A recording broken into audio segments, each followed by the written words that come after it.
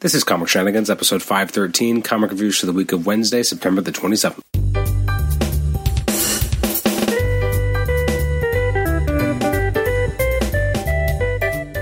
Welcome to the Comic Shenanigans podcast. This is episode 513. It's our comic reviews episode for the releases from the week of Wednesday, September 27th. I'm your host, Adam Chapman.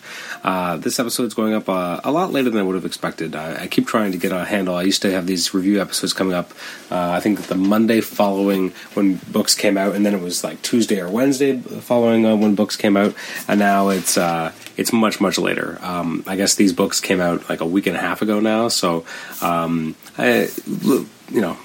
trying to get back on track in terms of getting these out in a more timely fashion, and I didn't get a chance to read a lot from the 27th either. So this will be a pretty quick episode, maybe 5 or 6 minutes.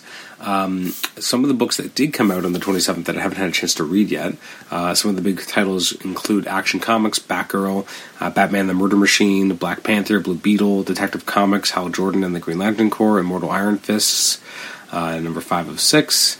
What have we got? Infamous Iron Man number 12, Moon Girl and Devil Dinosaur, Nick Fury, Spider-Gwen, Star Wars, Jedi the Republic, Mace Windu number 2, Thanos, The Flash, Mighty Captain Marvel, The Punisher, Venomverse, X-Men Blue, etc. So what the heck did I read from the 27th? Man, I don't even know. Let's take a look. First we have Ben Reilly's Scarlet Spider. This is issue number 8. This is by Peter David and Will Slinney. This is weird because the whole series takes place in Vegas, and so you have like a couple pages where Peter and Ben are kind of having a bit of a talk after what happened with Death, which it just feels like Kane should want to kill Ben, and now he's just kind of letting him off the hook, kind of, and it's just weird. And the fact that Ben is not even degenerating anymore kind of takes away an aspect of the character as well, and Kane doesn't even feel like Kane, and the whole thing is kind of weird. And they have like almost like a fight, but not really. And then Kane just kind of takes off. And then after Secret Empire, Las Vegas was destroyed, and now you have Scarlet Spider in a place that's rebuilding. So it's just kind of weird to kind of see how that's being integrated.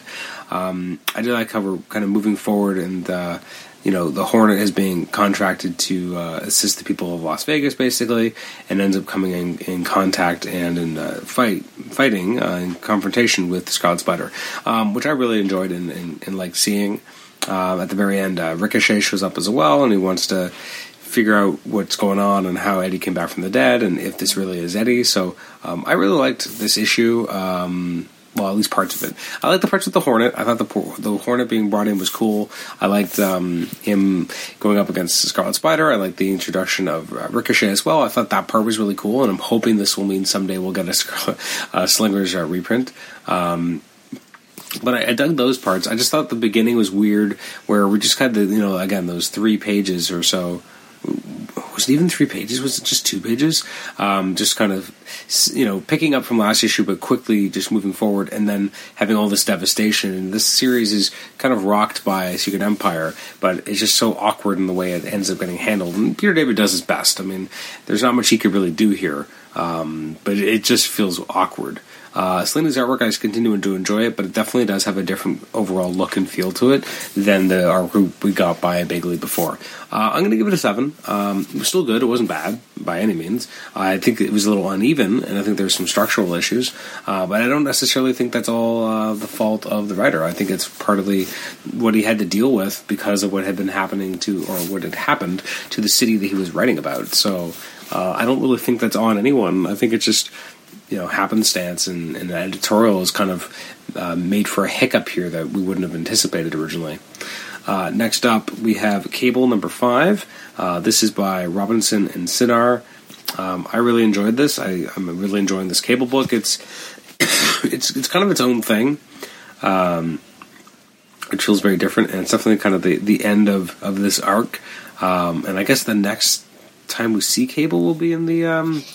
trying to think. I think we'll be in the Legacy, or it comes, I think, Cable and X-Force or something. I can't even remember now. I liked this issue. I liked how he went up against Conquest. I thought, this has been kind of its own little thing. It's Cable kind of removed from anything else, and just him kind of guarding time. I'm okay with that. If they're kind of giving Cable a sense of purpose, I'm okay with that, because he definitely needs one, because he hasn't really had one in a little while. So having him have a real super, concise, simple reason to be is not a bad thing. I'm going to give it a 7.5. And next up is, or I should say last up, is Mighty Thor. This is Mighty Thor number 23. I thought this was resolved a little quickly. I guess that's my problem with the War of Thors. I just thought it could have been longer, but I guess it really didn't need to be. Like, the way they talk about it here with the prophecy, it feels like it should be a more substantial event. But in reality, if it's just kind of this one guy dealing with trauma and then fighting against him, maybe not. It's written by Jason Aaron, artwork by Valerio Schiti. This was entertaining. Next, we have issue 700 coming up, so that'll be really, really interesting. Here, we get to see everyone kind of fighting against Volstagg, and Volstagg finally kind of dropping the hammer. And not the last page, but the page with him on the tree, all forlorn, and Jane kind of hugging him, was actually quite affecting. The War of Thor went on a little long, and the idea that, supreme rage is what allowed him to hold the hammer was interesting. And having Jane hold it was kind of cool as well. I'm interested to see what we're going to get from the upcoming storyline with the death of the Mighty Thor, if they're actually going to kill Jane or not. I'm going to give this an 8. I think it was a solid read, definitely entertaining, and it was quite good. It was probably the best book I read this week. That's it for this episode. So as I said, it was going to be pretty short. Next week, hopefully, not actually in a week from now, because I'm recording this on whatever the Saturday is. I think it's Saturday the 7th. Hopefully it'll come up sooner than that in a few days. We'll have an episode where we talk about books from October the 4th, which will include the new issue of Avengers 672, which is the first Legacy issue.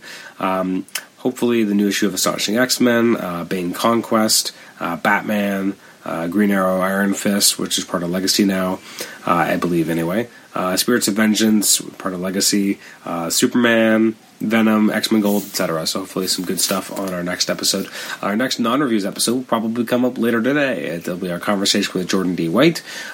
He's an editor at Marvel Comics. He's the kind of the Deadpool group editor, basically, and also the editor of the Star Wars books. We had a really great conversation recently. And so it'll be nice to kind of put that up and for everyone to listen to it. Upcoming episodes will include conversations with Al Ewing and Howard Mackey. We're supposed to have conversations with Alex Sinclair, acclaimed colorist, and he's done a lot of Jim Lee's most recent work, as well as with Joe Casey. Those have been delayed. I was quite ill this week, so those have not been recorded in the timeline that I originally thought they would, but good thing we have a bunch of episodes still in the can, so it's not going to have a huge impact on the show, thankfully. The great stuff coming up, so thank you for joining us for Comic Shenanigans. You can email me at comicshenanigans@gmail.com, like the show on Facebook, rate and review us on iTunes, subscribe to us on iTunes, and also listen to us on Stitcher.